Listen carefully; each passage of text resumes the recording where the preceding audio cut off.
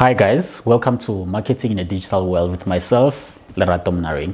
So I've decided to start a series called 2 Minutes Tuesdays where I share tips and tricks around digital marketing, especially for South African SMMEs, so that you can succeed in the digital world because the world is moving digital, right? So today I'll be talking about the difference between organic and paid digital marketing.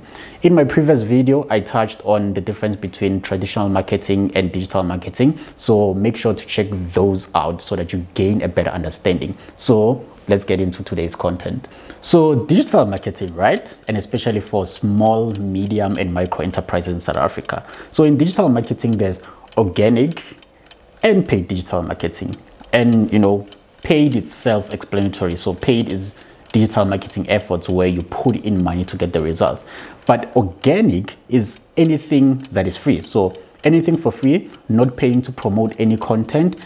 So people that follow or are interested in your business or, your website. So having that running and not having to pay money to promote people to get onto your website, that's really just organic efforts. And when we look at that, we're looking at things like SEO, search engine optimization, where you have content on your website and people come to your website, which is a pull effect instead of a push effect. Push effect is where you push content to people, which is paid. You have to pay money to get the right people seeing your content. And when we look at paid digital marketing, it's where you have to pay to promote your content on Google, on social media, and you select a specific audience, and there's a cost associated with that. So with my previous video, I touched on the benefits of digital marketing, say that you can target a specific audience in a specific geography, but that requires money.